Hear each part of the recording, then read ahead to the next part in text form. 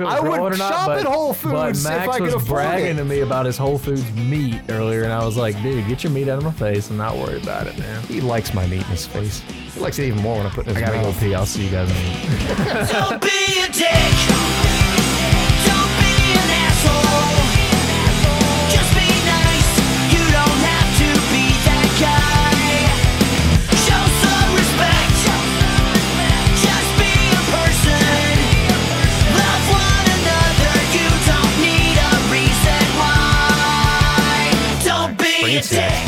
The Chili Mac, that's some brain snatch right there. Hell yeah, man. That high quality 96.4 ground beef. You can't fuck Don't let that come from Whole Foods. you. That gets at Walmart, man. Is it like I play with the Velcro Pygmies, so you think I'm loaded? Oh, yeah, I ain't got no money. No, this dude shops at Whole Foods. I know he does. I know he does. Yeah. Hey, I shop at nothing Whole wrong with Whole Foods. Foods. Like, be healthy, wellness, all about it. Again, I would encourage everyone to be more Like, if you more can healthy. afford it, go for it. Again, Like, if you you're- can afford health in the United States, like, go for it. I couldn't afford to pay a plumber to fix my water line today. I was out there at 10:30 this morning. Yeah. I get home at 5 o'clock. Christy and I get back. She played an acoustic gig in Birmingham. I'm in a gig in Cartersville. She finishes her acoustic gig, drives over to pick me up so I could be here to do this awesome fucking podcast. Mm-hmm. And I still don't have any running water in the house.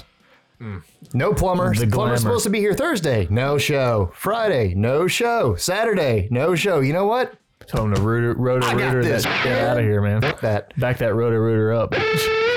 I already dug It wasn't it. a shit pipe, man. It was a water pipe. Come on. And look, you're an electrician, so I don't expect you to understand. Just know that water and electricity don't mix. I know, right? Yeah, I don't have plumber's crack. And now We're back. we are back. We're back with and Max. If you judged me for doing the thing, well, I'm sorry. Go for yourself.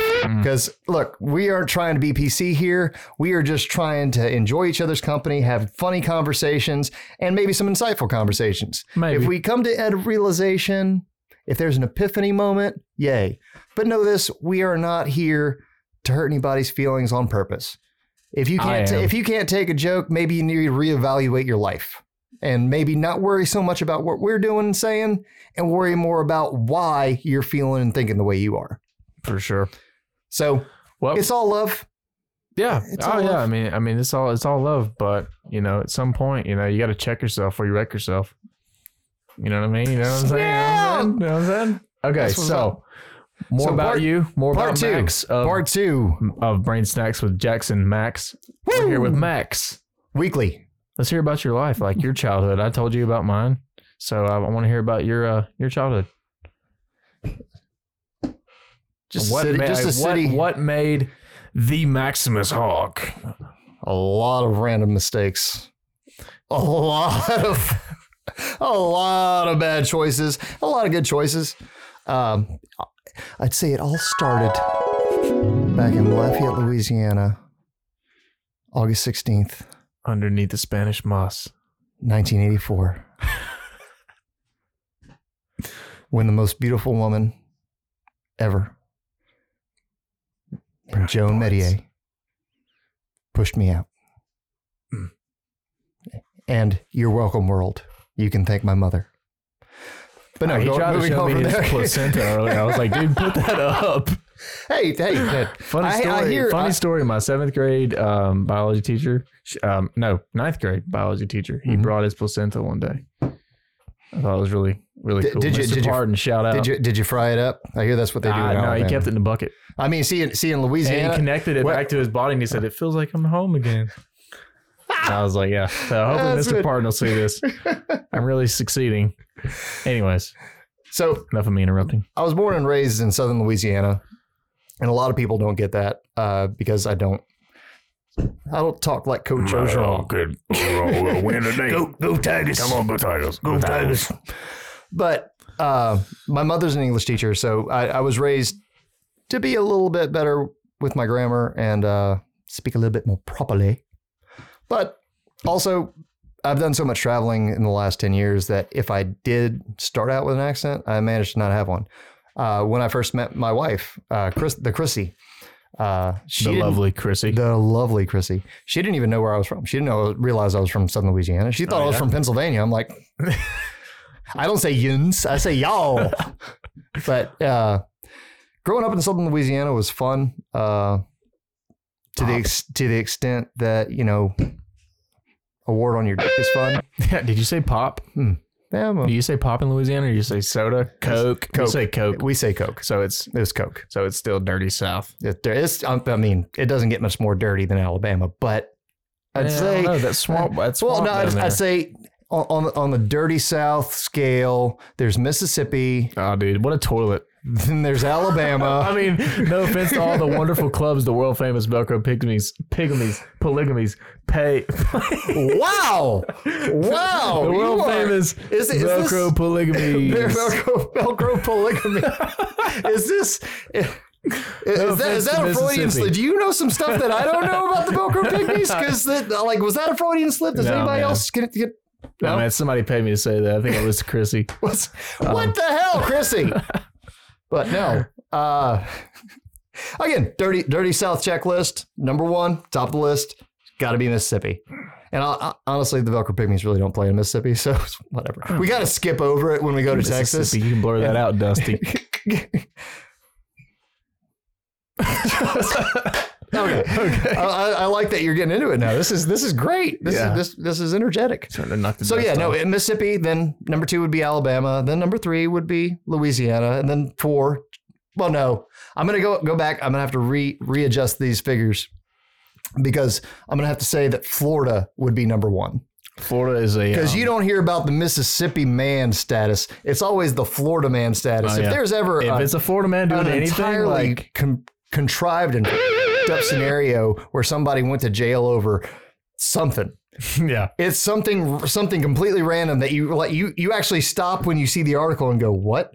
Florida man skins sister's cousin for what? What is even Florida? And it's Florida man. Yeah, it's always a Florida man. I'm gonna, as far as dirty South goes, we're gonna have to reevaluate that. Florida. And so Alabama actually gets to jump down the list, which is good. You don't want to be number 1 in this scenario. No. So Florida, and then we'll go Mississippi. And then we'll go Alabama, then Louisiana, then Georgia.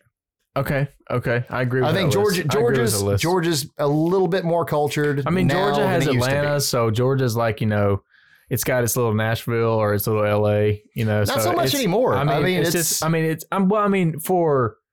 For people of color, Atlanta's a big deal, I think. Like, there's a lot of black TV, if we want to call it that. I mean, saying there's a lot are we going there already? Like, I mean, this was supposed to be about me, and we just way off base already. But no, let's keep going. All right. I like where we're at. It's fine. Max is from the dirty South, and I'm going to shut up now. He wants me to be in this podcast, but he's trying to censor me. I don't understand. I'm not trying to censor you. This is gonna be awesome.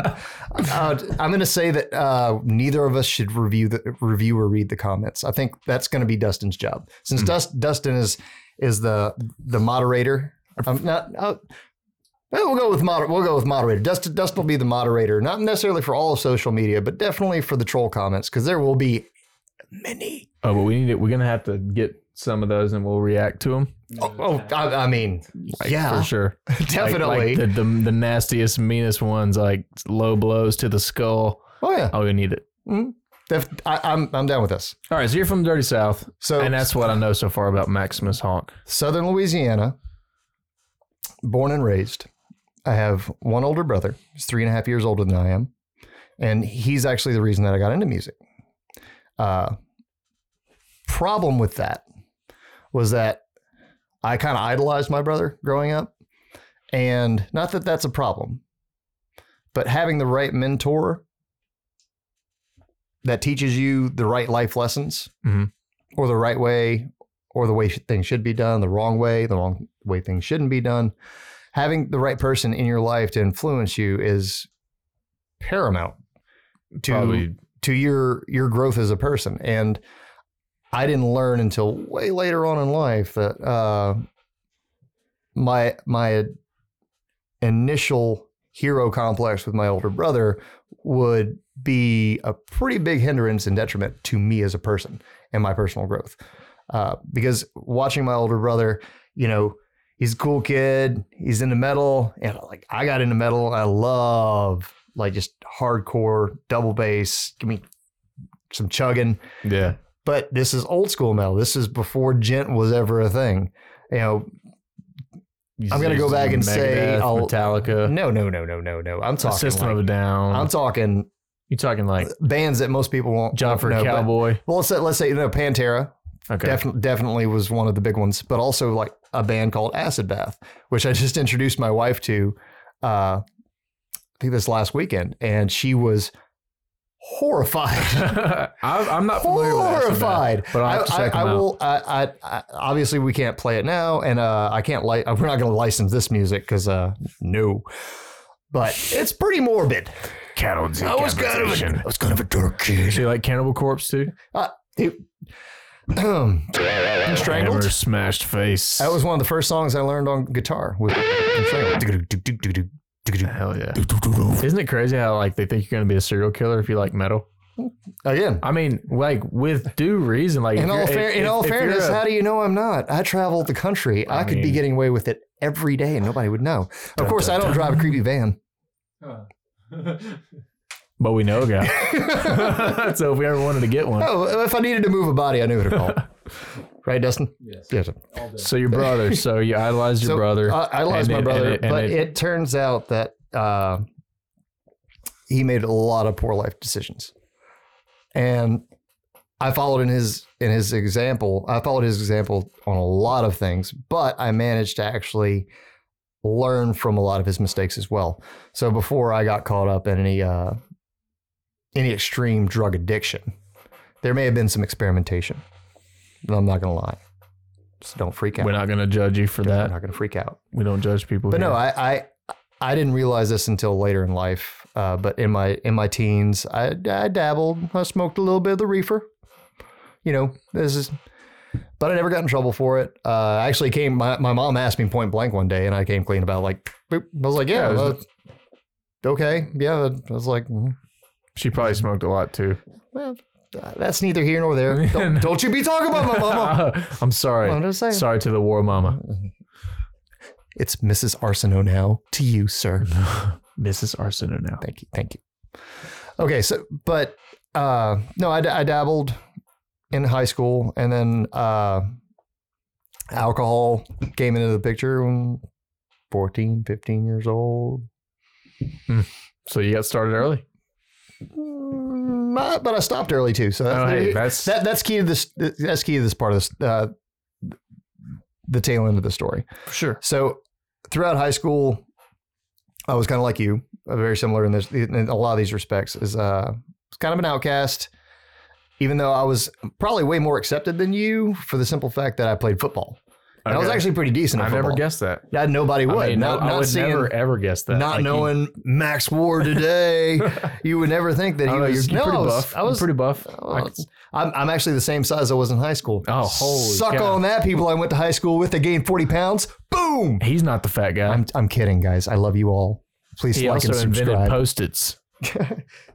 Look, this isn't Romeo and Michelle's high school reunion. You got that. I don't see how you do that because you're 15 years younger than I am. I knew that. I know. He's had the guy with the shoes this tall. But no.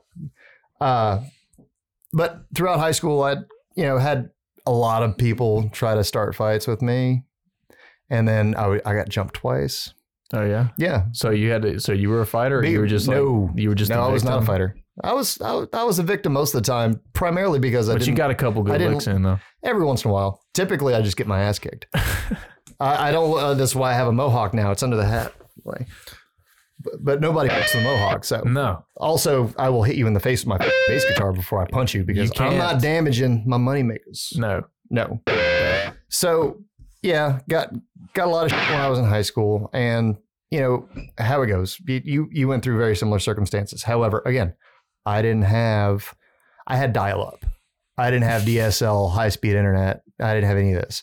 So I didn't get, I wish I would have become a better musician. I started playing, I got my first guitar, I think I was 13, and no lessons, no nothing. And I didn't know how to do anything except power chords. I couldn't play any acoustic style chords, like open chords, nothing. Terrible, terrible musician. Still am, but I've gotten less worse. Dude. That double negative is going to drive my mother I won't let you say that, less man. worse. You kill it. more worser. You kill it. Yeah. Well, I try. Well, again, we talked about this last episode. I try to be I'm an entertainer first and foremost now, especially. But I've always kind of been that way. That's why I always really sucked at my instruments. I mean, in a band like the Velcro Pygmies, I mean, you gotta do that. You gotta give that first. Mm-hmm. So after the travesty that was me attempting to learn how to play guitar, my senior year of high school, my brother, who shall appear several times throughout my life as an ill omen. He comes into my. He comes back into my life. Are you guys cool now? Oh, I love him, but I don't talk to him. No, he's your brother. I wrote him off for the most part. Like I don't want anything bad to happen to him. I want him to better himself as a person. But at this point, I'm just like, I can't help those that won't help themselves. I've tried to save him, and I use that term very poorly, but I've tried to help him most of my, this goes back to even high school. I've tried to help him most of my life. And the more I try to help him, just like the deeper he digs a hole. Right. And I just, at a certain point, especially once me and my wife, we weren't married at the time, but once we started getting more serious, I had pretty much just had to cut him out for a while. And again, I've tried to give him multiple chances, and I'm not writing him off as a person or a family member for the rest of my life. At one point, I did swear off and told him, I was like, "You're dead to me. Don't ever call me. Don't talk to me." Well, we can get into that in one of the future podcasts. Yeah, man. But smoothing right along, my older brother moved back into the picture of my life when I was a senior in high school, which was great because he was 21 and I was 17. Oh, so you got a hookup. I'm not going to say that I got alcohol whenever I want, but I got alcohol whenever I wanted. Yeah. Everybody needs that buddy. Yeah. Well, he's all my friends, my buddy Dwight Arsenault, he was a guitar player. Me and him used to jam together. We had a drummer in high school as well. His name, Justin Hebert. We called him Monkey. And there's an awesomely funny story about that. And I can't really talk about without embarrassing some girl. So I won't do that today. Let's just say that we nicknamed him Monkey because if we called him Head publicly, he would never get a blowjob. Nice. This was when Korn was like at their pinnacle of fame. Oh, so this was like 2000, 2001. This is a Korn reference. I just got that. Yeah, so it was Brian and Monkey. Yeah, but Brian Head Welch and then Monkey. Monkey's the bass player. No, Fieldy was the bass player. I'm sorry, Korn Army.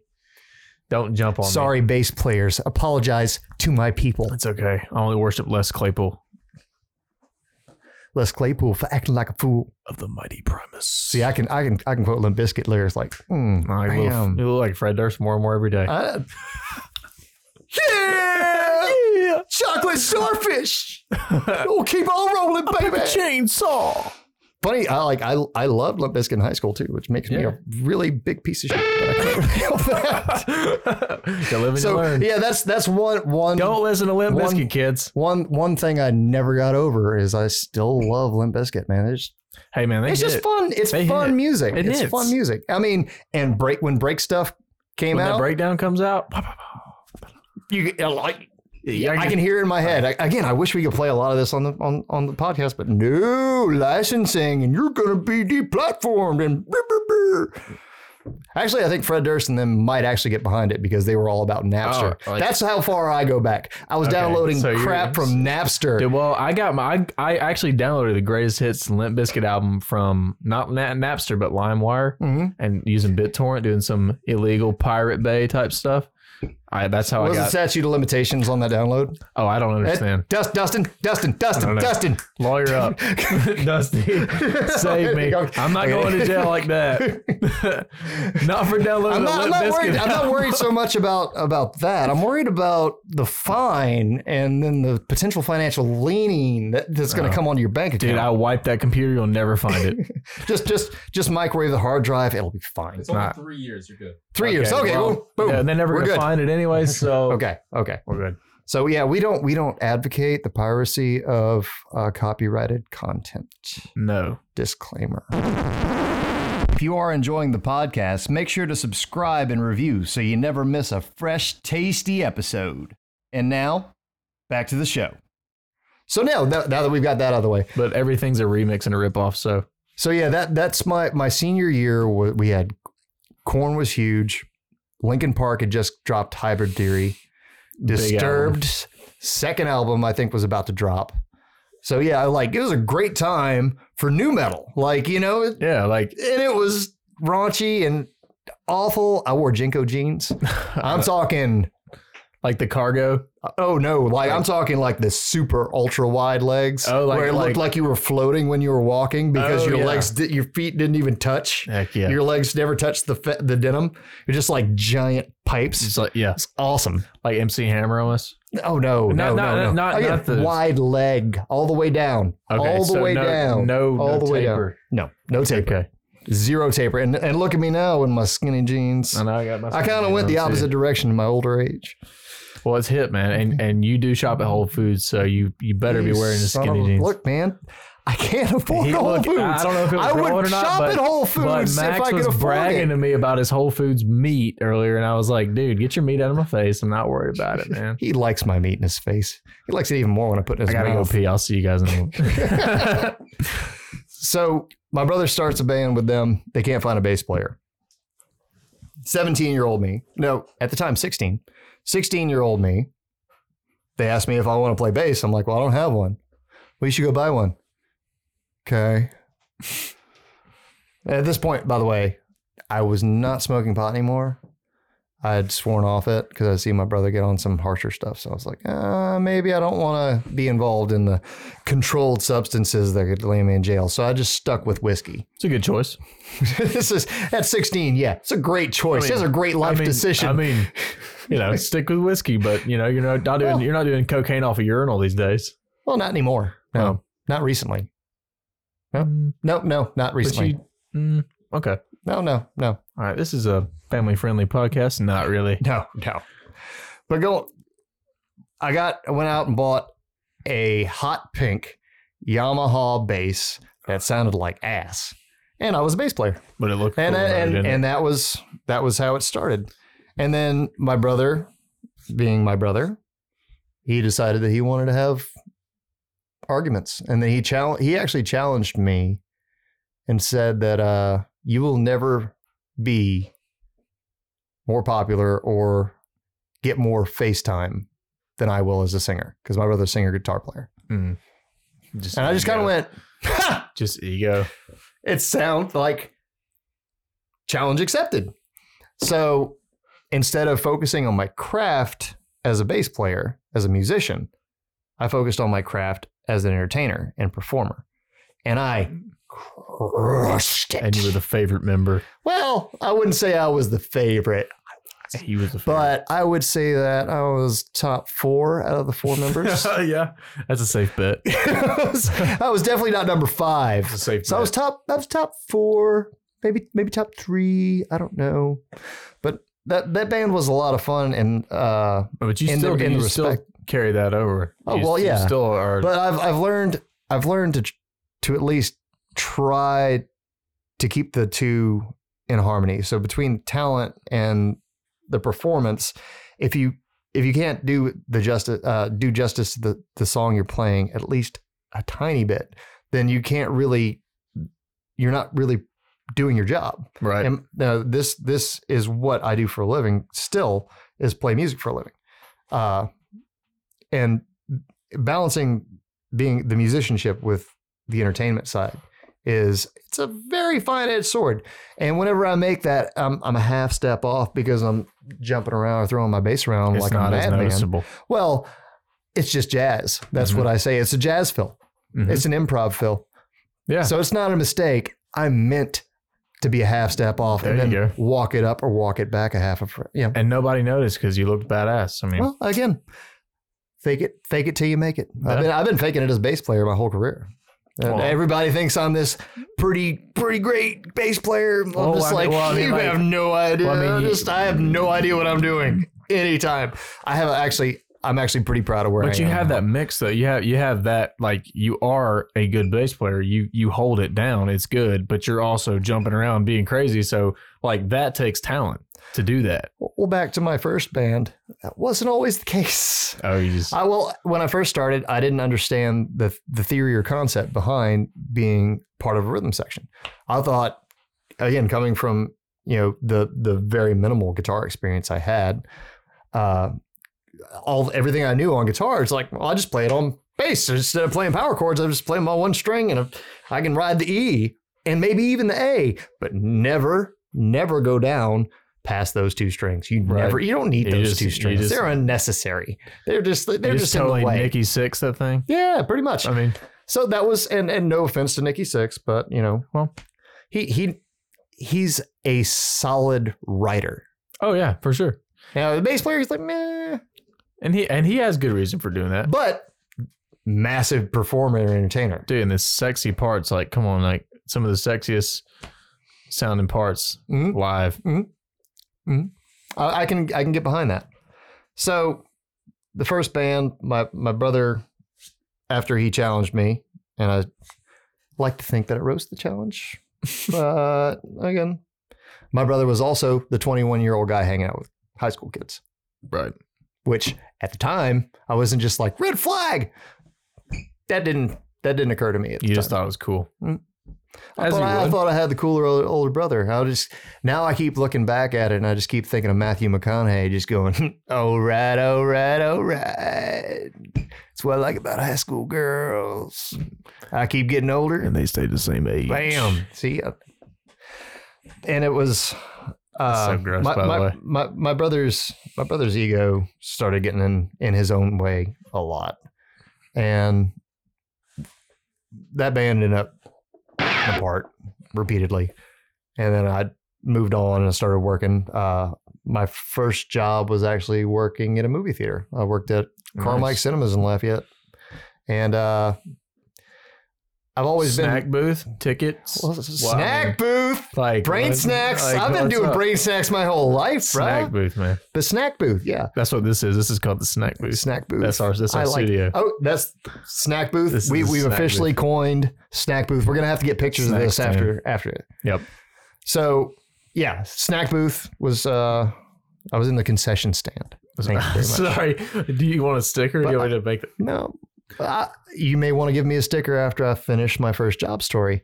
I went in there, no experience. I knew how to work. That's my old man. Not deadbeat, but just wasn't a very understanding individual of my want to be a musician. Like, I wanted to be a rock star way more than I wanted to be a football star. Right. I love playing football because I liked hitting people. It's awesome. I get to go, like, you're telling me that you want me to run full speed and hit this fucking dude as hard as I can? Like, legally, I can't punch him or drop kick him, but you want me to what? Yeah. Oh, like, I was all about that. But again, once I started getting into music, I was just all about it.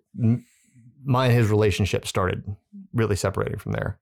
Which, by the way, my parents had gotten divorced at a very early age for me, but there was a very amicable separation, and they were always really good.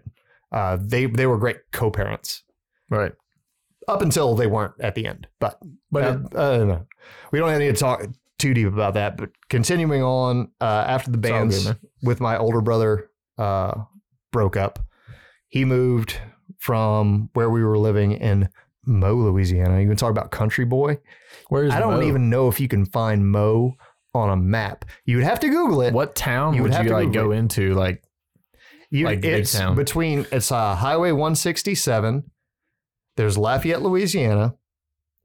There's Maurice, Louisiana, and then there's a whole bunch of 167 where Mo is. Okay. And Mo, I think we had one gas station. And that's MEAUX if you're looking that up, Dustin. MEAUX, Mo, Louisiana. Give me some Mo. Mm-hmm. And this little podunk town, there was no music, no, not that many musicians anyway. There were a lot of band nerds, which our drummer was one of the band. He was actually probably you could probably crown him king band nerd. Oh yeah. Yeah. He got named captain of the drumline, and they had a whole T-shirt line, which I think he might still have a T-shirt. I don't talk to these people anymore. That's my high school. It's not that I hate them. It's just I've outgrown that part of my life. It happens. And it's not that not that I wouldn't talk to him.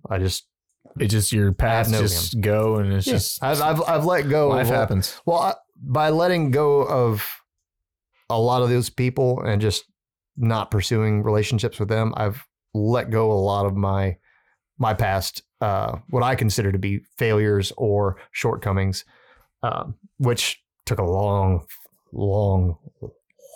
time to get go.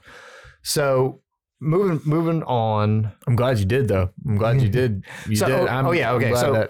So Lafayette, Maurice, 167, Highway 167, and then there's Abbeville, Louisiana. And then past Abbeville, then you go down south towards New Iberia. So that was, and again, it's very hard to find this place on a map. But Dustin didn't find it, I don't think. Dustin didn't find it? No. Well, it's hard to find. I found it. Oh, he found it? I would say, yeah. A lot of fields. It's just and it's funny is that it's actually grown quite a bit since I graduated in 2002 from North Vermilion High School. Go Patriots. I didn't play football my senior year, by the way. Oh, yeah? Yeah. I told my coach he was a piece of shit. No, I laughed at him because I wasn't giving my all for the summer workout program because I was more busy working at a movie theater. Right. And, macking on chicks and, playing music. Dream gig. Like, why would I care about football at this point? It's like, I went to the gym and I made the workouts, but he started talking down to me. And he was just like, well, it seems to me like you'd rather be playing music than playing football. You're not committing to your team. And I said, yeah, thank you. It does seem that way, don't it? Mm-hmm. And there's something that always gets to me about like a morbidly obese individual just talking down to you. Coaching a football team and screaming at me to run. I'm like, do as you say. Like, you're really going to sit there in way too short shorts and a shirt that's probably 3 sizes too small and tell me that I need to be running more sprints? Yeah, man, get some laps in. You know what? Why don't you wash your hands before you talk to me, man? I mean, you're not exactly leading by example here, Coach Jumanville. I don't even know if he's still talking alive. to you. I hope if God rest his soul, he wasn't a bad man, right. But he was one of those very judgmental people that didn't understand what I wanted to do with my life. That I enjoyed playing football. I wanted to play football, and I was actually pretty good at it. I started my junior year on both sides of the football. So you just played 1 year? No, I played football for 5 years. Okay. In high school, I did freshman, sophomore, junior. And I quit my senior year, which is rare, especially at the school. That's like your big, that's like your moment. And I just didn't care. Yeah. But the year that I started, every game that I started, we won. And now this is just superstition because I know I'm not the reason we won. I wasn't the Joe Burrow of North Vermilion High School Patriots. No, I wasn't carrying the team by any stretch. But I think maybe I was a lucky charm, in all honesty, because it's the only year that the high school won the division and we made it to the second round of playoffs, which there's only 3 rounds of playoffs. So in your bracket, you have 2 games in playoffs and then you have the state championship in your division. So we were 2A.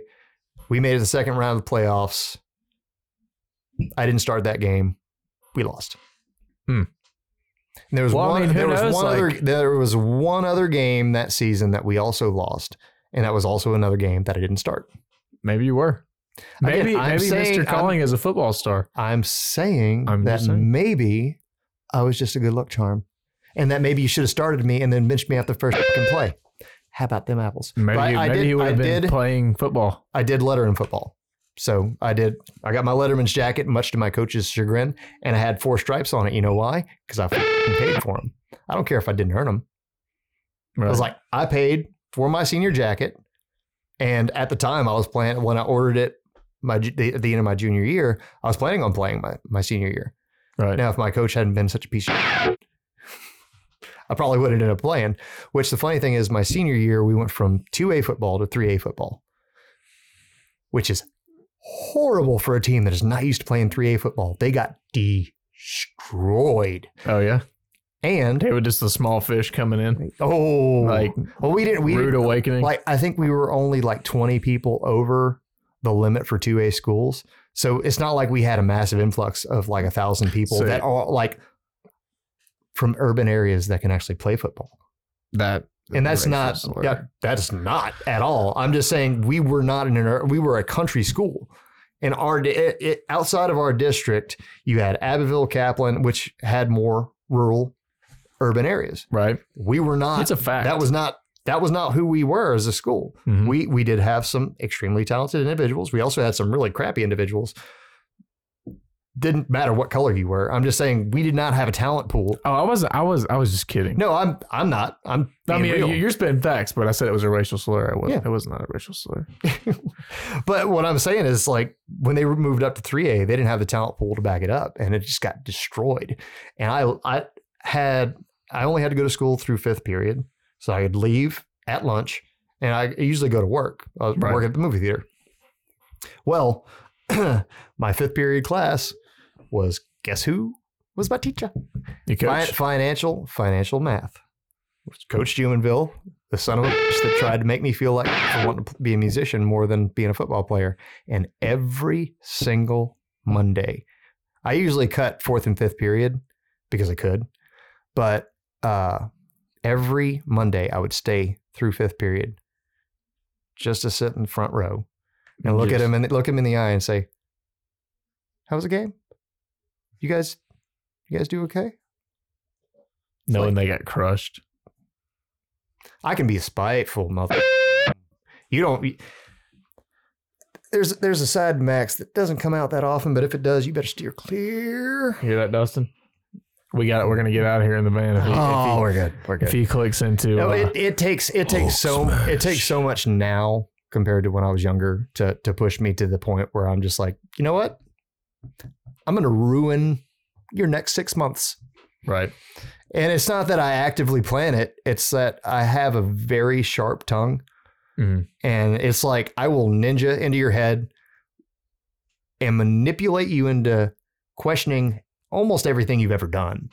I know I have the power to do it. It is a superpower, and I hate using it. And sometimes I use it inadvertently. No, I mean, it to me is an admirable quality to be able to do that. Yeah. I mean, but it's the restraint that I learned over time. Yeah, because I have burned a lot of bridges over the course of 36 years, and there are a lot of them that I don't care about burning. Like I happily set some of them on fire, but I can honestly go back and say, there's a lot of people that I treated poorly that, looking back on it now, like the person that I was then compared to the person I like, completely different person.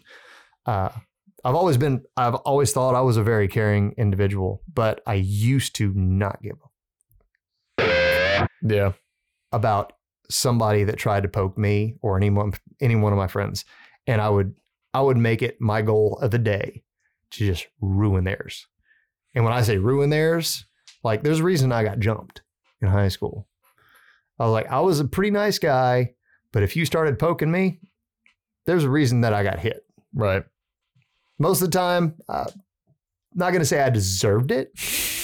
Nah, man. I don't. Nah, man. Come on, man. You deserve it. But yeah, it was.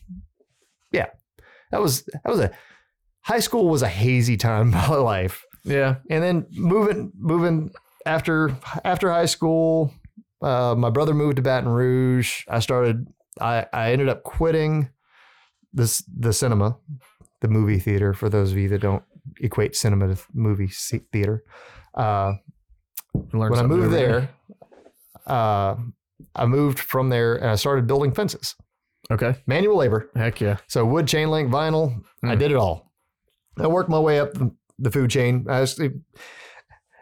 Back in 2003, I tell you what, $8.50 an hour at 18 years old. Seemed like great living. But not in July. Oh no. But yeah, again, that just goes to show is like doing an honest day's work, honest day's pay. Yeah. I was an idiot. I should never stay at that job as long as I did. I ended up hurting my back. I pulled a muscle in my lower back and it just never got right. Yeah. To this day, it's still like it'll act up if I don't stretch. And by stretching, I mean yoga. And I do hot naked yoga. I don't really do hot naked yoga. If you did, I wouldn't judge you. It is naked, but I wouldn't classify it as hot. I mean, hey man, you need to get with Mother Earth. You gotta return back. You know, I don't like the bugs crawling on me when I'm doing my hot naked. What are you doing it outside? No, well, I mean, if I'm getting close to Gaia, I guess I don't know. I just kind of assumed you would do it inside. If you're I actually do. I do like 10 minutes of yoga every day. You spread peanut butter on? That's what I do. I mean, only when my dogs need a treat. All right, guys. No. Thank you. Good night. There's no way we need to hear anything else about Max after that. We know Max is a sexual predator.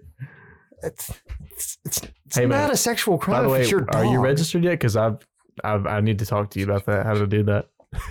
Oh, so you know all about that. You've gone door to door? Don't paint me into this corner.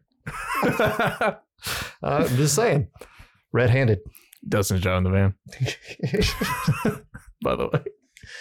We're gonna get a free candy decal made for you. Yes. Okay, so you were doing fence. Yeah. And, so I'm doing we fencing. Get from fence to... And well, I later moved from fencing and I started working in the oil field, but I didn't go and work offshore. I was not going to work offshore. Okay. My dad used to do the safety training seminars for all these companies, OSHA standards for all these people. Really? And I grew up on the OSHA regulations and safety. And I was actually a trained medic first aid responder when I was the age of 10 or 11. Wow. So yeah, that's awesome. And if you had a big boo-boo, I could fix it. Yeah, that's awesome. Or at least patch you up to get you to the hospital without you bleeding out.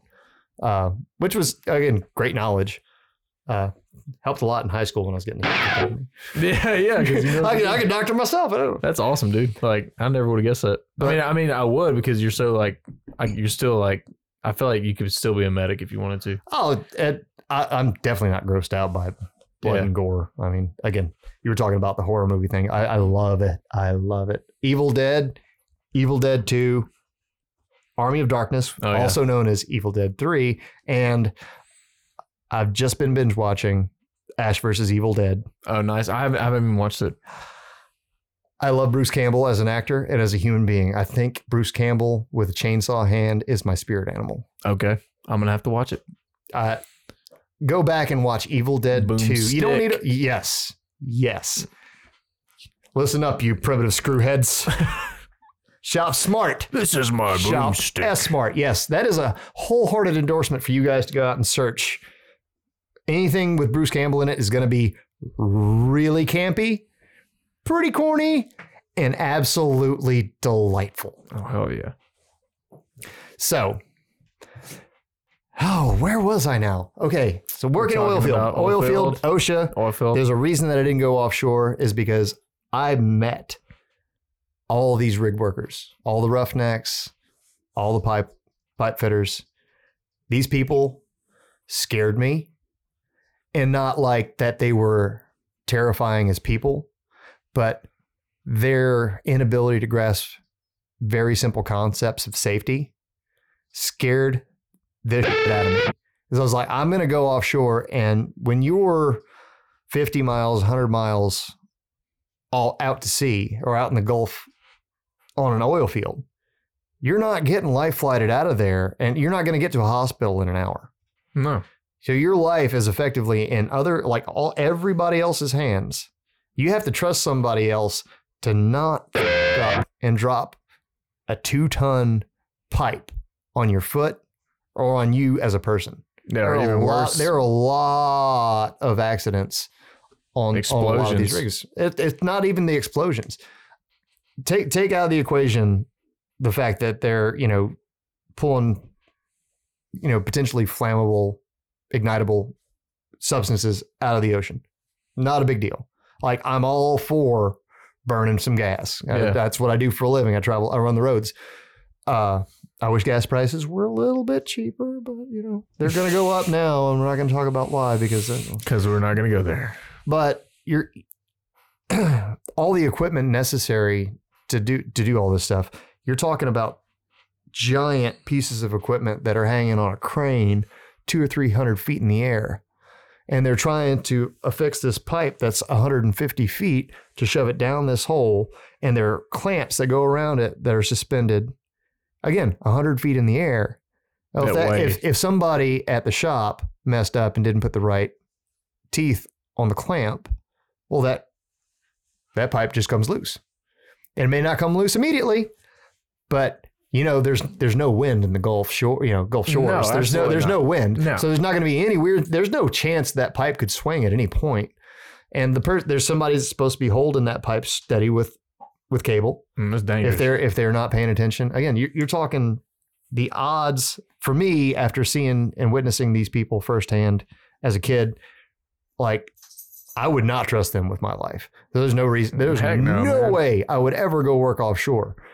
That's not saying these aren't good people. No, I'm not saying that they're stupid people. I'm just saying that if you do a job you do a job long enough, you will get careless. And I'm not going to put myself in that position. And that's no exception to dangerous. So I worked in the shop. And I did that for a little while. And then my brother calls me. This was 2-3 years. I just turned 21. Yeah, just turned 21. My brother called me and asked me if I wanted to come work for his band. He was playing in a band out of Baton Rouge, Louisiana called Anisette. A great group of guys, except for the singer and maybe my brother. So I went out there and I started working with them. They had a band house, one big community. I got to travel all over the Southeast, going down this way before. There's some people that may get this reference, but Club La Vila, but Club La Vila pre-2008. So like it was popping. Insane. It was a good time. So I got to meet a lot of people. I made a lot of connections. And then the bass player for Anisette, his name's Adam Crosby. Phenomenal person. As an individual, you cannot meet a nicer guy. He's honestly just the sweetest, most caring individual on the planet. Has no reason to be. But he is just, people are the best. He is just super great guy. He became my mentor as a musician. But circling back around to my older brother, who was, again, I see it now, didn't see it at the time, who was a horrible mentor, was that all this time, all I've seen from musicians, because I came from a small town, I didn't know like any other musicians, and I heard stories about rock stars, partying hard. Right. But all I saw for the first 6 years of my initial exposure to live music and live musicians was just inebriation. That's all it was. Mm-hmm. Just shot, and then like smoke a little bit, but it was just nonstop debauchery, and that's what I thought. This is the life. This is what you're supposed to do. So that's the path that I went down. I'd already been kind of going down that path, and it just like at 21, it was just like, woo, head first dive into the shallow end. Let's see how this ends. And that went on for a while. And then I decided under the tutelage of Adam Crosby, I actually learned how to play the bass guitar, and actually I became a much better player. I understood how to play with a drummer. I started understanding rhythm. I needed to be where your kick is. That's where I want the majority of my inflections. Yeah. So I learned a lot about the metronome as well from him. And that's what really just propelled me forward in my music career. And then from there, I ended up telling my brother and them to go F off. I started a band with a friend of mine. We've got company. Hey, come here. I mean, if you guys are going to interrupt the podcast, you're going to interrupt the podcast. Come here. There you go. Here's one. Here we go. Oh. We got one. So for those of you, again, that don't know who we are, me and my wife, Chrissy, these are our dogs. This is Kiska, and that is Petra. Is Petra. And they have been such good boys. We've been recording the better part of the afternoon today, and they have been silent. And I think the only reason they came out was because Dustin was making some adjustments. So I'm the problem. No. I'm not saying does this look like a problem to you? Yeah. Does this look like a problem to you? Does this look like a problem? You're just gonna hang out? Okay. All right. So I had a myriad. No, it's fine. We can hold them if you want. Yeah, we're good. Okay. I just look a little scared. I think they'll be happy with it. I think this will be the greatest podcast ever now. Yeah, like just look at them. We're just gonna chill. Oh yeah, people will watch crazy cat videos. I think they'll watch adorable dog videos too. You don't look very comfortable. We'll be trending #1 on YouTube in no time. Oh yeah, adorable. So I had a myriad of bands after I quit working with my older brother, and then I kept in touch with Adam Crosby, again, still to this day, a wonderful man, just a wonderful soul. He still plays, but he doesn't play full time. I'm not sure what he does. I know he works his ass off doing something now, but he got married. He has 2 beautiful kids, beautiful wife, beautiful family. Heck yeah. And I learned a lot from him. And then again, conversely, from my older brother, the other mentor, I learned a lot of what I should never have done. Right. And again, it's all hindsight's 2020. You look back at your life and you go, man, if only I knew. It's like, well, who else was I supposed to look to? All I knew about the music scene, whether it's covers or originals, was get wasted. You know, so that's the way I lived my life like that until I was 30. I quit drinking. Me and my wife got married May 31st, 2015, and I quit drinking in September of 2015. We were in Key West. Our band was called Gypsy Riot. Right. That was a lot of fun. Some extremely talented individuals in that band. A lot of people there watching I was by far probably know the weakest link in that band. And I never got to see it. Yeah. Oh, there's a couple of videos. Maybe I'll pull them up later. Oh, I've seen video. I just didn't get to witness it in person. Again, we were a great band. We weren't quite as entertaining as I would have liked, but that's, again, with the band I'm in now, the Pygmies, they started being geared towards the entertainment side of it. Right. So I quit drinking in September of 2015. We were in the band. We were down in Key West playing Bike Week, which it was our 3rd year playing Bike Week. They loved for whatever reason, the venue loved us for Bike Week, and the people that came down for Bike Week, they came down every year. They loved us for Bike Week. And we were playing on the Friday and Saturday. We played day shows because there's this. This was La Villa? No, this was in Key West. Okay, at Key West at Sloppy Joe's. Okay. Which is actually where I proposed to Chrissy. I proposed to her on stage, which was life-changing. Mm-hmm. But I proposed to her on stage because Sloppy Joe's they were one of the first venues to have live streaming video and audio over the web. So they had Sloppy Joe's webcam. So I called her parents. I called my parents. I called all our friends. I said, hey, you might want to tune in at approximately 11 o'clock your time.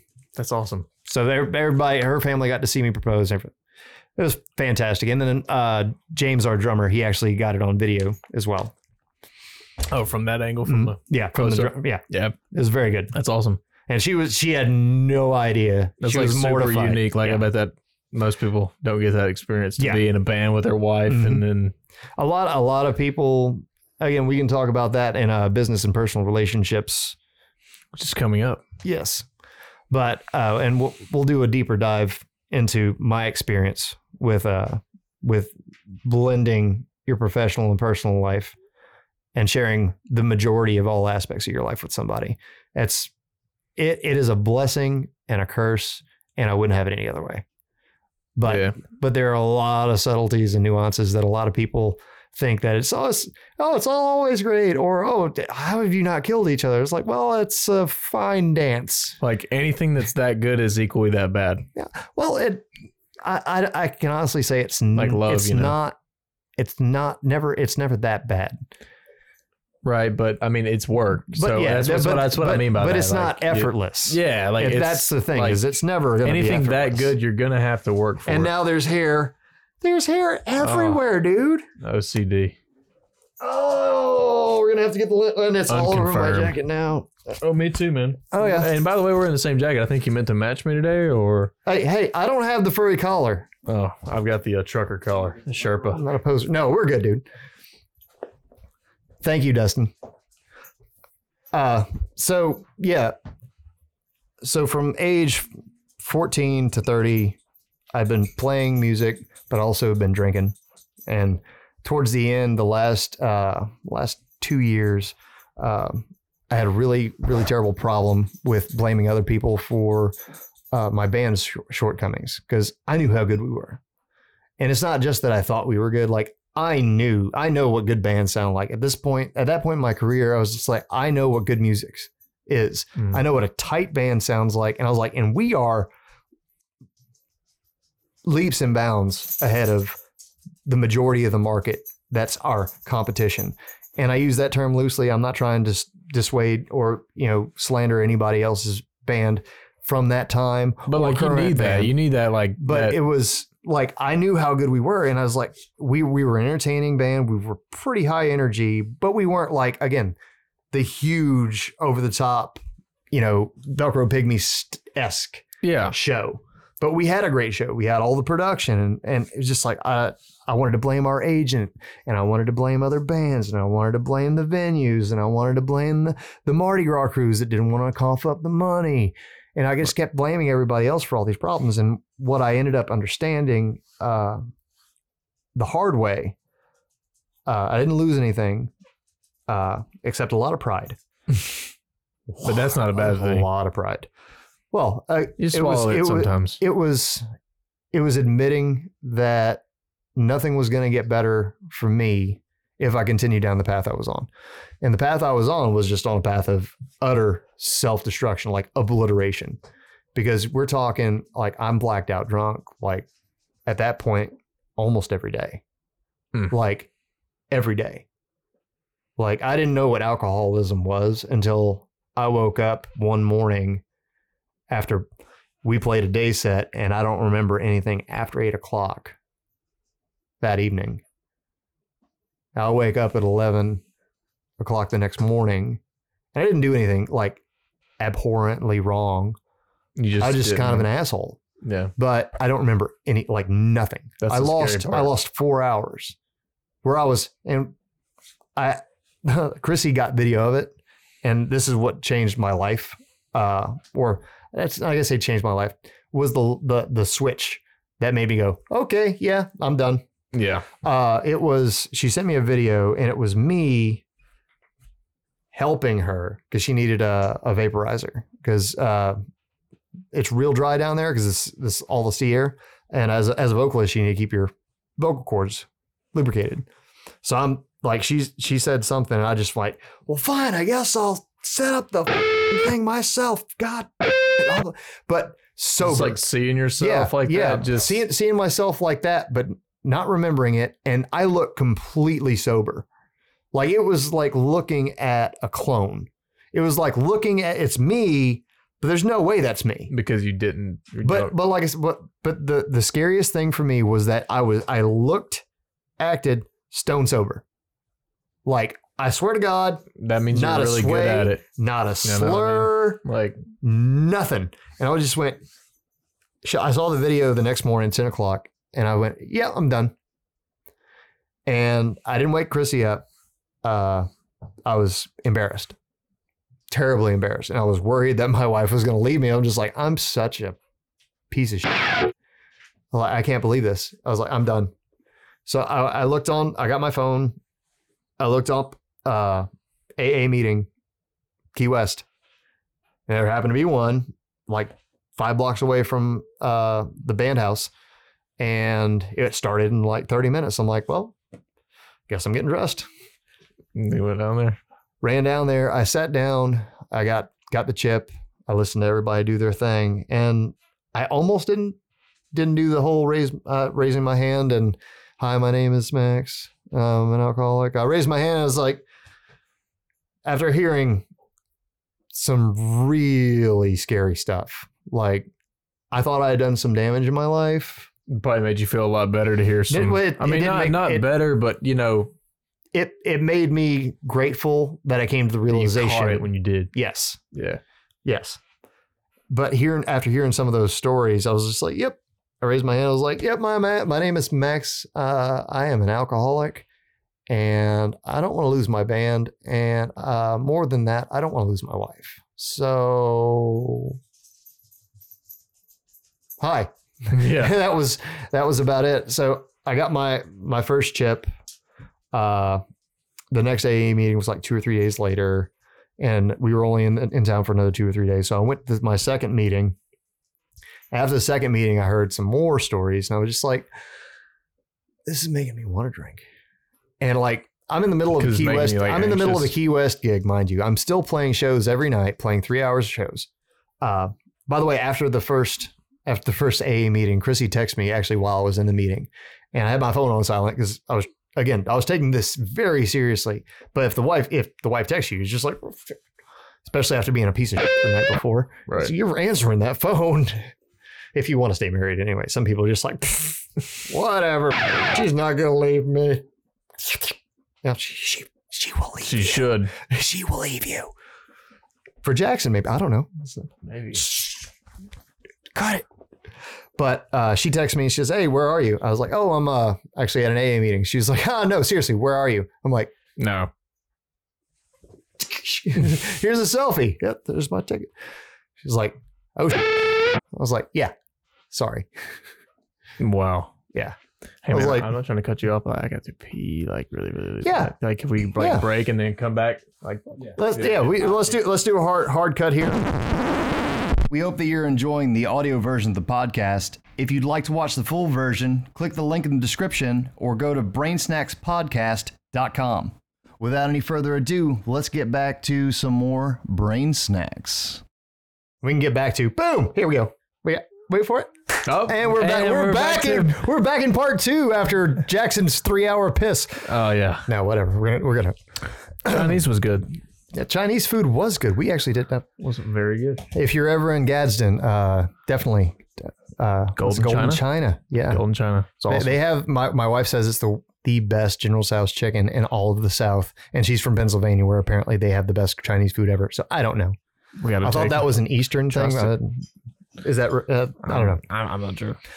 So back to my high school experience. From high school to now, I've seen such a dramatic change in how they coddle kids. I would have never gotten away with half the shit that I got away with today. Like these kids can they operate in school with little to no regulation or oversight. However, they still try to impose more and more and more regulations on them. So when I say coddle, and maybe you saw some of this while you were in school. Well, I was one of those kids. So, but no, what I'm saying is, like everybody's a winner. Yeah. Oh yeah. The lack of competition. Now, I think there's a fair argument to say that the testing, not only standardized testing, but testing in general, is a very poor substitute for an actual ability to judge somebody on their knowledge. Yeah, for sure. You could have test anxiety. We discussed this when we were talking about your history. Is you had a working functional knowledge of something, but you don't necessarily understand or remember the proper terminology. Right. And that's again, and that's all a test is like I can build a house, but I can't build a blueprint. Read a blueprint, right? You know, something along those lines. It's like, which is more important? Yeah. And that's like, I agree that to a certain extent, kids should maybe be allowed to study again or retake a test. But I think a lot of what the problem today is that kids aren't getting the right education. They keep trying to change the system because it's better for the kids. It's better for the kids. That's like, obviously it's not. Because grade scores have been going down continuously and they're being artificially inflated in a lot of cases just because people want the grant money. Right. which is sad. Yeah, it's depressing because it's not helping the kids. No. And I see these kids with the reach and teach stuff that the Pygmies do, and it's these kids are great innovators. They are creators, and they want to do such a good job. And they typically, the vast majority of them will put in a lot of effort. But there are a couple that will just coast, and they will get the same grade as everyone else. And the kids that are coasting through school now, it's not that it's not just tolerated. Sometimes it just seems like it's encouraged. And I see it sometimes from teachers. And again, not all. And not all teachers are bad, and not all students are lazy. But there are, like, the overwhelming majority of students are just super lazy. I was super lazy in school, but that was also because I knew I wasn't going to go to college. Right. I knew coming out of high school, I was going to, more than likely, my goal was to be a musician. I wanted to be a rock star. Now, we'll talk about unrealistic expectations or curbing your expectations and setting realistic goals. Useful information. In an upcoming weekly episode. But I learned to manage my own expectations and and understood how to redefine success for myself. What I define as success myself now is being a rock star in my field. So whatever field I'm doing. So if I'm doing video editing or shooting video with Dustin, as I learn that whole process, trying to be the best me I can be, doesn't mean that I get world renowned reviews. Right. It means but it's that satisfying to you. It means that I can look at myself in the mirror and just go, you know what? You kicked that thing's ass. You. Or definition of success, which we're going to get to in episode 1 or episode 3, I think. Mm-hmm. That will be technically episode 3. Well, first part. Episode 2, part 1. Part 1. Boom. Jackson Max Brain Snacks. So it's been a long road since sobriety, because I joined the Pygmies not long after becoming sober, after Jacob and Jeremiah Sanders accident in Florence. And that wasn't really, like, I've never been one for like higher powers. Like, like I was raised Catholic, and you know, I respect the religion, and I respect the belief system. Right. But I've never really felt it. Same. What ended up happening was the same time that within, I'm talking days, of Jacob and Jeremiah's initial disappearance, we had taken Chrissy, my wife, for those of you that don't remember, we took the Chrissy down to an ENT to have her scoped because she was having vocal problems, because she's the singer in the band we had, Gypsy Riot. She got diagnosed. She had 2 vocal nodules in the bottom of her vocal cords. So your vocal cords make a V, and they slam together real fast. Well, over time and abuse, and I mean, very little actually can damage your vocal cords. But what ended up happening, she has 2 nodules, and the doctor recommended that she go through voice therapy and or have surgery. And the voice therapy was going to be a long and also expensive process. And the surgery was going to be extremely risky. Like, even a skilled surgeon could potentially accidentally just barely nick that vocal cord, and then she can't talk forever. Just while some side of me just went, maybe. The other side of me went, no. So we decided against the surgery for her. And it was going to be like 6 to 9 months of vocal rest. And we say no straining of the voice. And your body will actually, over time, it'll reabsorb those nodes. Well, at the same time. That's so cool how your body can just fix that. Our bodies are like, again, the train wreck that I was when I was drinking and partying, like compared to now, from when I quit drinking to 2 or 3 months into the Pygmies, I lost 15 pounds, and I've never weighed more than 185. Right. So, and at my size, the heaviest I've ever been was 185. Right now, probably weigh about 162. Maybe after Chinese food, probably 167 because it was delicious. Oh, it was. But when all this happened, wife gets diagnosed by the ENT with vocal nodules. Jacob and Jeremiah. Wow. Jacob and Jeremiah are still missing. Not quite presumed dead yet, but not looking too good. And then me and the guys in Gypsy Riot, we had a photo shoot scheduled that week. We went and took our photos, and we did a support Sanders, prayers for Sanders photo op while we were there. And then immediately following the photo shoot, drummer comes over the house and says, "Hey, just let you know, I'm leaving in June." This is in March. You couldn't have told me this 6 hours earlier before I spent $400 on pictures? Right. He's like, "Hey, well, at least you have pictures till June." I'm like, the rage, man. And again, keep in mind, this is before Panama City shut down as well. When I say Panama City shut down, I'm talking like the clubs, like the spring break in Panama City Beach was still popping. Like it was where you went for spring break. Oh yeah.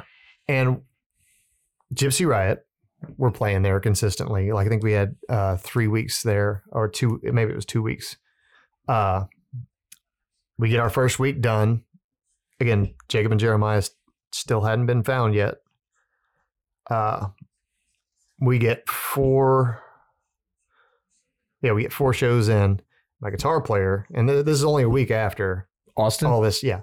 Our guitar player, Austin, comes up and he says, "Hey, I'm going to be leaving in June.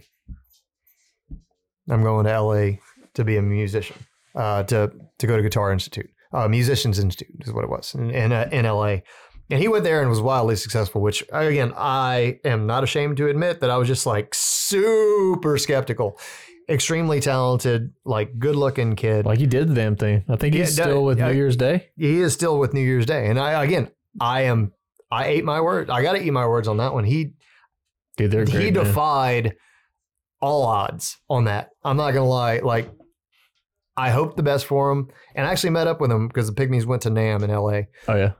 When we went there, he was actually doing, he got endorsed by a boss and picked up, and he was actually doing a whole, demonstration on the boss stage. It was awesome. And it was great to see him. And by that point, the bad taste that was in my mouth to everybody, because I felt like everybody was abandoning something that me and Chrissy had spent 4.5 years building. And it was extremely successsul. But a lot of people in the Pygmy family don't fully understand is we were set.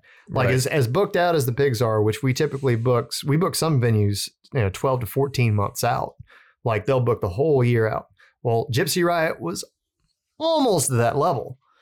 And we weren't quite making Pygmy money, as I understand Pygmy money, but we were making pretty close to it. Right.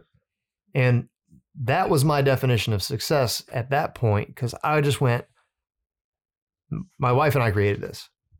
Chrissy started it by herself. I was helping her with a lot of the stuff to begin with in the beginning, but it was her baby, and then I came on board, and it was our baby, and then we just kept building and building and building.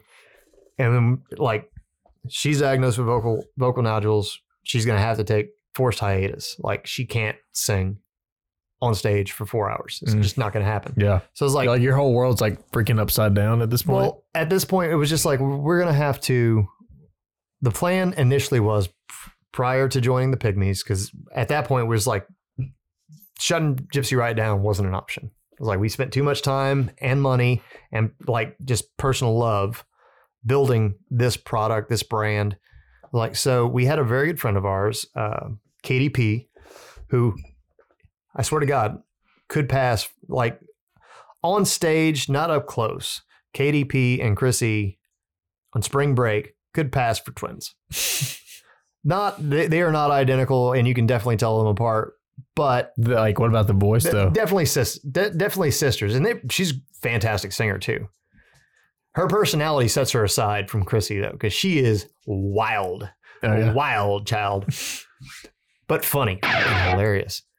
So we were in talks to her to maybe come in and fill in for a little while Chrissy recovered, and then drummer leaves, and then guitar player leaves. So I'm just like, this band that we spent the last year and a half, because Austin had been with us for just over a year and a half, and James had been with us for just over a year. At this point, like my drummer and guitar player's gone. My wife can't sing. So basically it's a whole new band around the bass player.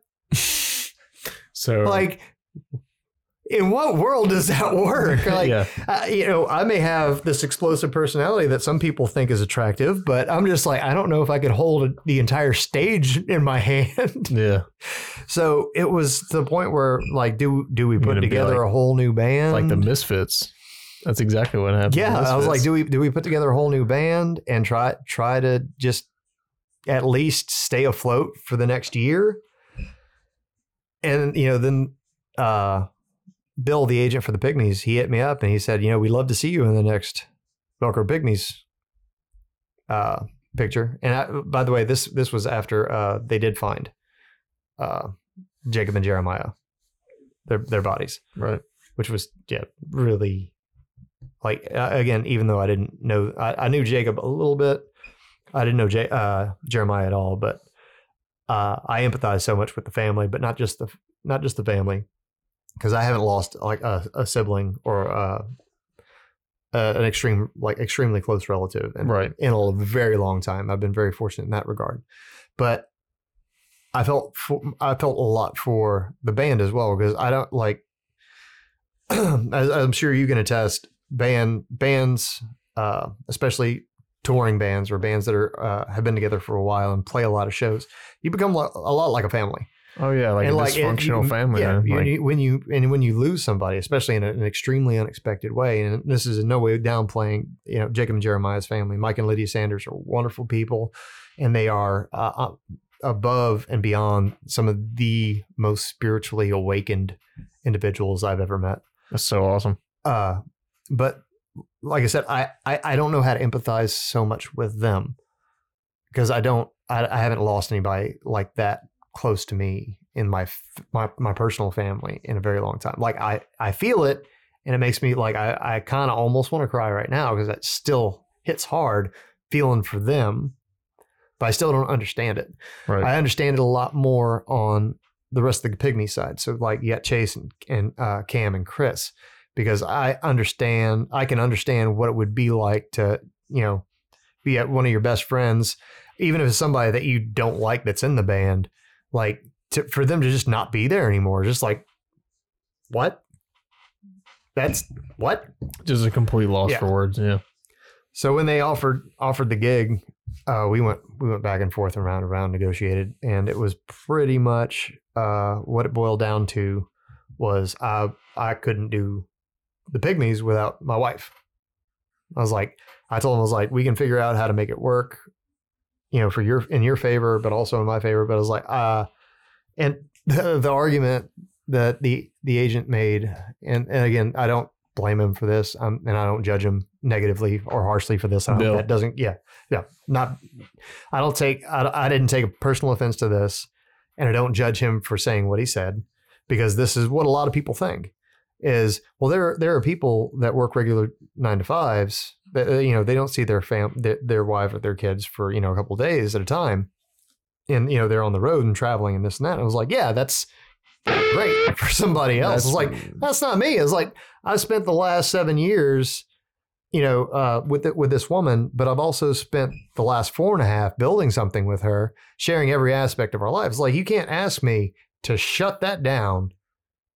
And then, like, hey, I go from seeing you and hanging out with you every day and laughing every day and being, being in the same bed every day. This is my life, man. To, hey, well, I'll see you in, a week.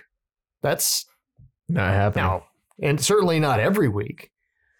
So what we proposed was, we ended up, the only compromise we could make that made financial sense for both parties, Pygmies and the Wars, was the Velcro Pygmies sorely needed merchandising.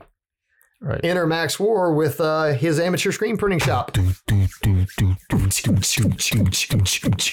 So I learned how to screen print. The Pygmies hired me, and again, slowly, as I felt my creative juices weren't being allowed to flow, I wasn't be able to squeeze the juice. Right. That's that, and a spiteful comment here or there that just lit a fire under my ass. That's why I started playing acoustic sets. I learned how to play acoustic guitar, play shows with my wife again, because she'd get up with the Pygmies every once in a while, but it's not the same as doing a set. Right. So now we have the Velcro Pygmies. We have Love Is War. We also have the unofficial name, War Media Designs, for my design company, which have not done design work for anybody else in years at this point because I don't have time. And also I don't feel like putting in the energy to really deep dive into Photoshop and Illustrator, yeah. Adobe Illustrator. I have a working great tools. I can do it. Yeah. If Great you want to give us a sponsorship, we're using Adobe Audition and it crashed on us. Mm-hmm. And we'd love to give you an endorsement. We'd love to give you that for as much review. money as we're paying for a subscription. It shouldn't be crashing. Maybe it shouldn't crash. Just Photoshop. Dustin agrees. 100%. Yeah. So Adobe, look, we love you guys, but throw us a bone here. You can't charge that much for a product that crashes. And certainly not when it almost loses. Certainly not when it's going to lose an hour and a half worth of quality interview time. Right. Yeah. No, not that. No, we'll send you a snack pack. But we also have pull-pin clothing, which would be what we call the pull-pin screen printing. That's what we call the print shop. Again, the unofficial name. So we got all these new facets, and now we have, boom, Brain Snacks with Jackson Max featuring Dustin. And his howdy ho. Just make sure you drop the compression for that. Hey. Otherwise, it won't get picked up. That noise reduction will just boop, gone. But no, it's been for those of you at home, compression is a technical term. I was talking it like compression, squeezies, squeezies. Yeah. Maybe squeeze your. But no, in terms of the 36 years that I've been on this planet, I've only felt like the push from a higher power once that I can actually go, whoa, like, okay, maybe this is where we're supposed to be. And I still don't know if that's what it was or not, but when everything went down with Gypsy Riot, like the domino effect, when it's like usually bad things in my life, they typically happen in threes, and they're three things in a fairly short consecutive time. So like within 3 months, it's like one a month, and then like 2 weeks, something kind of bad will happen. Then like maybe 3 weeks later, another kind of bad thing will happen. Then followed by, the majority of the rest of the year, just like harmony. But prior to that, it was what happened with Gypsy Riot with, Chrissy getting diagnosed with vocal nodules, and then like immediately following, Jacob and Jeremiah go missing. And again, I knew the Pygmies at that point for like 7 or 8 years prior to the accident. And then after Jacob and Jeremiah's accident, having my guitar player, the drummer quit or declare that he's leaving in June. And then immediately following that, it was just like, when we got the job offer from the Pygmies, it was just like, I don't know if it was the universe testing our metal. Me and the wife, we debated that on several different levels. I think it certainly worked out.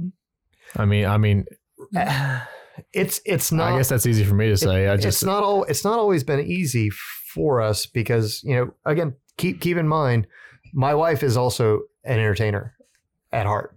She loves being on stage, and she went from being on stage. I can definitely tell. She's awesome, 3 nights a week. By the way, thank you. I'm sure she would say thank you as well. But going from being on stage 2-3 times a week to not at all, that's a big change. Yeah, I mean, again, a lot for me changed, but so much more changed for her, and that was it. It didn't put a huge strain on our relationship. It did not. but it took a huge toll on her personally, which in turn made it, again, and it rolls downhill. That's the term, right? Yeah. And it's like trying to make the best of a bad situation. So when all this happened, it's like I said, it felt like a higher power calling, like, look over here, idiot. Yeah. Hey, no, here, dumbass. Right. But like I said, me and her, we debated on it. It was like, do we, abort this baby that we created with Gypsy Riot, that we put so much blood, sweat, and tears in, and we got so much joy out of? Do we abort this baby and abandon it and go to where we think we're supposed to go? And now are we being tested to see if we're going to just hold the line for our proverbial baby? Right. How many years was Gypsy Riot together? I didn't know that. Right at 5, or right at or right under 5 years. I think it was the first 6 months. She did it with, she had hired a couple other guys, and they had a bass player that was a great guy and seriously an amazing musician, like bass player, guitar player, vocalist, like badass. But he was hired as a bass player. He's flaked out so hard. A lot of personal demons for him. Right. And I heard, I can't confirm, but I heard that he actually got his shit together, which, dude, I'm all about an underdog, man. Yeah. Nobody thought you were gonna make it back, dude. Hey, look at you, not being a complete piece of shit. Hell yeah. Yeah, I'm happy just being kind of a piece of shit. Like I make no illusions about it. Like, I'm an asshole. I may not be so PC, but it doesn't mean that I don't love you or care about you. Right. I love and care about and that's everybody. Like a big part of this podcast, I think. That was the driving force behind it. And I'm so glad that I found a kindred spirit in you, and even in Dustin, even if he's not on camera. He's shaking his head back there. Oh yeah, he's listening. But like to find somebody else that wants to have that conversation and wants to talk to people about, just because you don't like where you are in life doesn't mean that you should take it out on somebody else. And it doesn't mean that you have to be stuck in that where you are in that life. And we can get so much further if we just stay positive. Well, stick together. It's not just stay positive, but it's taking the right steps and making better decisions for yourself. Because with the way society is set up today, and I think a lot of people, I touched on this, I think off camera. The world is so centered, especially since the advent of the internet. The world is so invested in instant gratification for everything. If it doesn't happen now, I can't have it. Then I don't need it, or I don't want it, or it's not good enough. Right. Our attention span is just freaking weak, man. Oh man, this is why I would love to look it up. I don't know where the quote came from, but good things, all good things come to those who wait. Right. Well, it's not just, I would like to amend that. And it's all good things come to those that are willing to work their ass off. Yeah, not wait. You don't wait on something to happen. Well, waiting is part of the game. Patience. You need patience. Patience is good. I like patience that. is like the number one Maybe thing. we can rewrite that. We can rebrand that with a good Brain Snacks logo. Those who are patient. Yes. Patiently working. Yeah. I don't know. We'll wordsmith that out some more. Obviously, neither of us are singers, songwriters. Maybe not songwriters. But I can stitch together words in a coherent fashion. That's about it. I don't know how artsy it gets. Yeah. But like I just having the ability to have a conversation with somebody and actually be anxious to hear what they like. I'm excited to hear what you have to say about a lot of stuff we have coming up. Oh yeah, man. And vice versa to you, because you're a smart motherfucker. And you are a sharp motherfucker too. Yeah, flattery will get you everywhere, good sir. Yeah, well, I'll take my jacket off. Okay. You getting all this, Dustin? You see where he touched me? Look at my hands. Look at my hands. No. Like Keanu Reeves over here. Exactly. Dude, what a class act, man. Okay, there's one more. Smart move. We're gonna shut this thing down. Let's move on to the next topic. But there's one thing I want any pig fan that watches this to know. There's a goddamn reason that I don't take my fucking shirt off anymore on stage. I'm not a fucking stripper. Yeah. If you're not shoving $20 bills down, and I'm not talking singles, I'm talking 20s or up. So you don't take your shirt off anymore? Nope.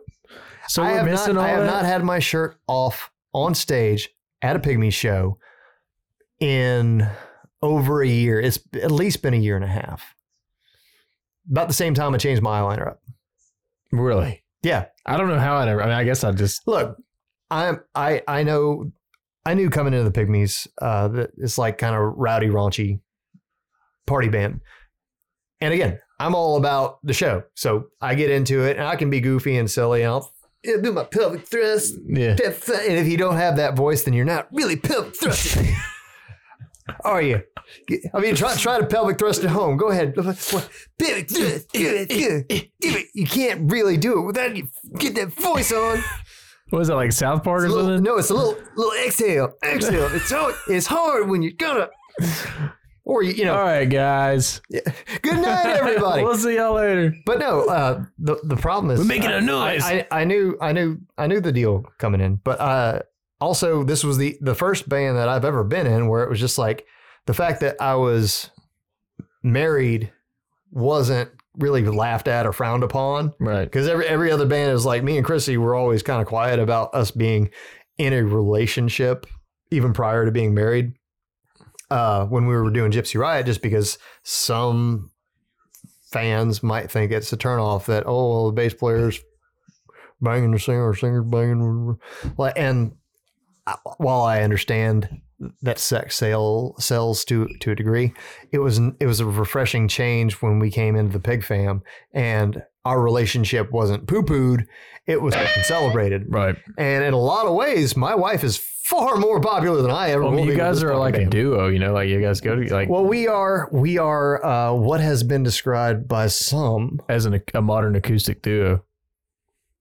You know it, baby. Loveiswar.rocks if you feel so inclined. Check it out for some sexy sounds. But the reason I don't take the shirt off anymore is because, again, I feel that I'm delivering the entertainment value that people are entitled to. If you request more, or you try to forcibly take more by, I don't know, trying to grab my phone while I'm on stage and my wife is standing less than 10 feet away from me. That's a long car ride home. No, I'm not. My wife, no, she's not worried about me. No. In nearly 10 years, that it's just annoying.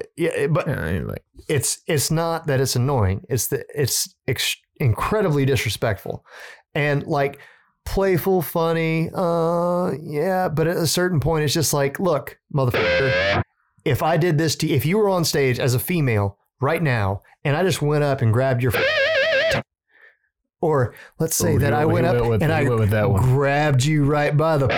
Oh. How fucking offended would you be? I'd be in handcuffs the next day. President. The next day. Well, maybe. I mean. I'm just kidding. Are we ready for a Mohawk president? No, I don't know. I don't know if America. I know what we're ready for is, oh God, Terry Crews, Idiocracy. Oh, Alejandro, Mountain Dew. Monster Truck, whatever. Chavez, I don't even know. I didn't realize that was Mike Judge that wrote and directed that. Yeah, Beavis and Butthead. Yeah. I wish they would have done. I wish they would have had a little bit more of a budget. It's still good to me though. I discovered it after I discovered it like we weren't supposed to broach political issues. Okay. Idiocracy is a great film. That's all I was saying. However,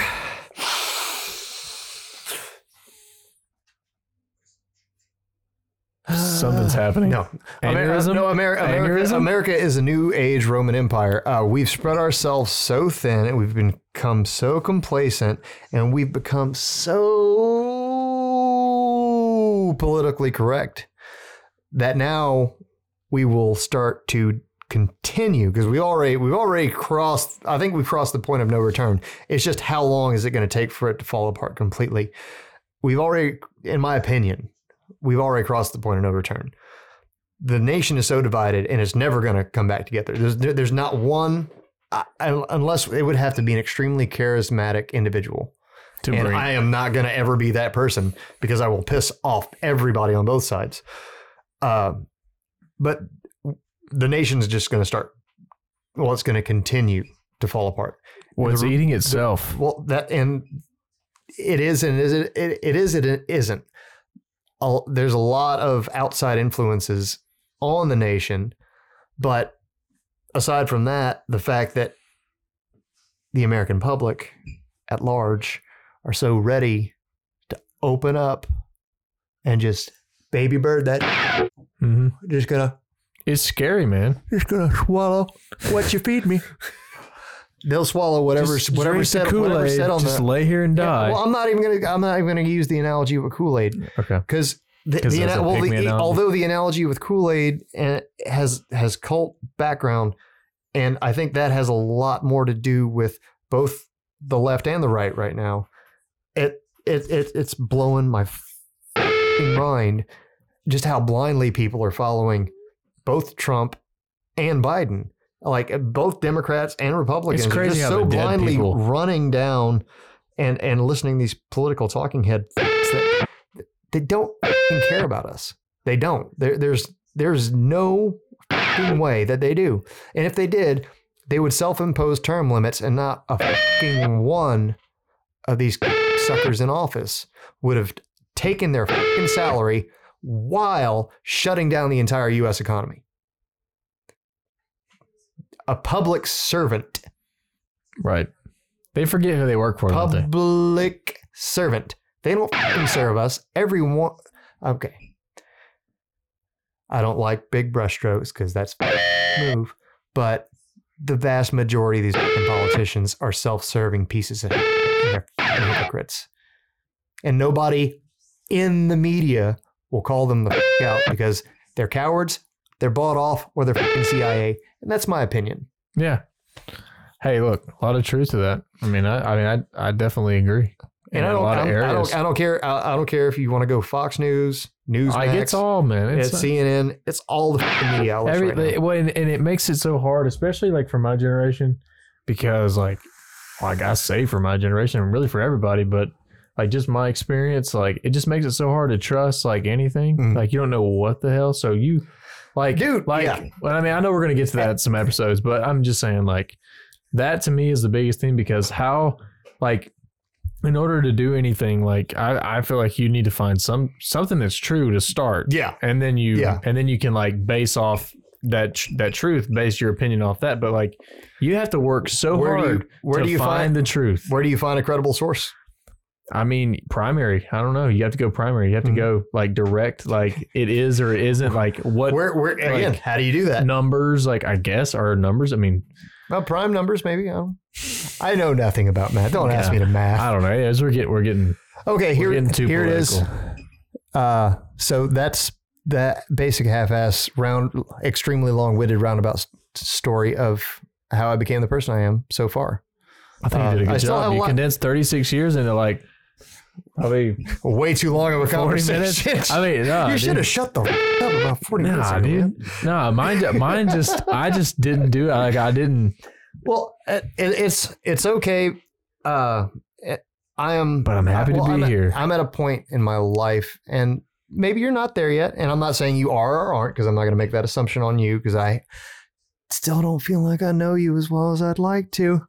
If you know what I mean. God, this guy's a creep. Yes. I've been telling you this, Dustin. Like, oh.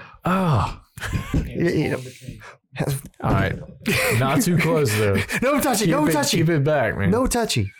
But no, again, maybe you're not willing to talk about it, but I think you have a pretty good handle on who you are.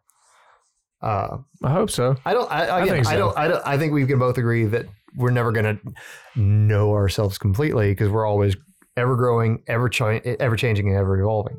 So, if we keep that in mind, again, we can always revisit this if you ever feel like you want to talk more about it. And I think if you want to talk off camera, we don't need the microphone. Well, I mean, like this whole thing, like, is just like reflection. Like, I guess I just don't reflect enough, like thinking about like, is my life is a story, you know? Like maybe I haven't got to that point yet, but like, I mean, obviously know these events, but like I said, I'm like, why does anybody care? I like life as a story because I got a lot of blank pages and a lot of blank chapters. I don't remember. Yeah. Well, don't get old. This sucks. Well, I mean, what do you want me to do? I mean, I could easily get. I could easily get in a car accident. Like, don't get old. Knock it, dude. No. It's okay. I'm a safe driver. AAA. I'm a AAA member. AAA member. Also AAA. Look, we're just fishing for sponsorships right now. It's because we knocked. So we're gonna go ahead and shut this off while the dogs sing us out. Yep. This has been successful.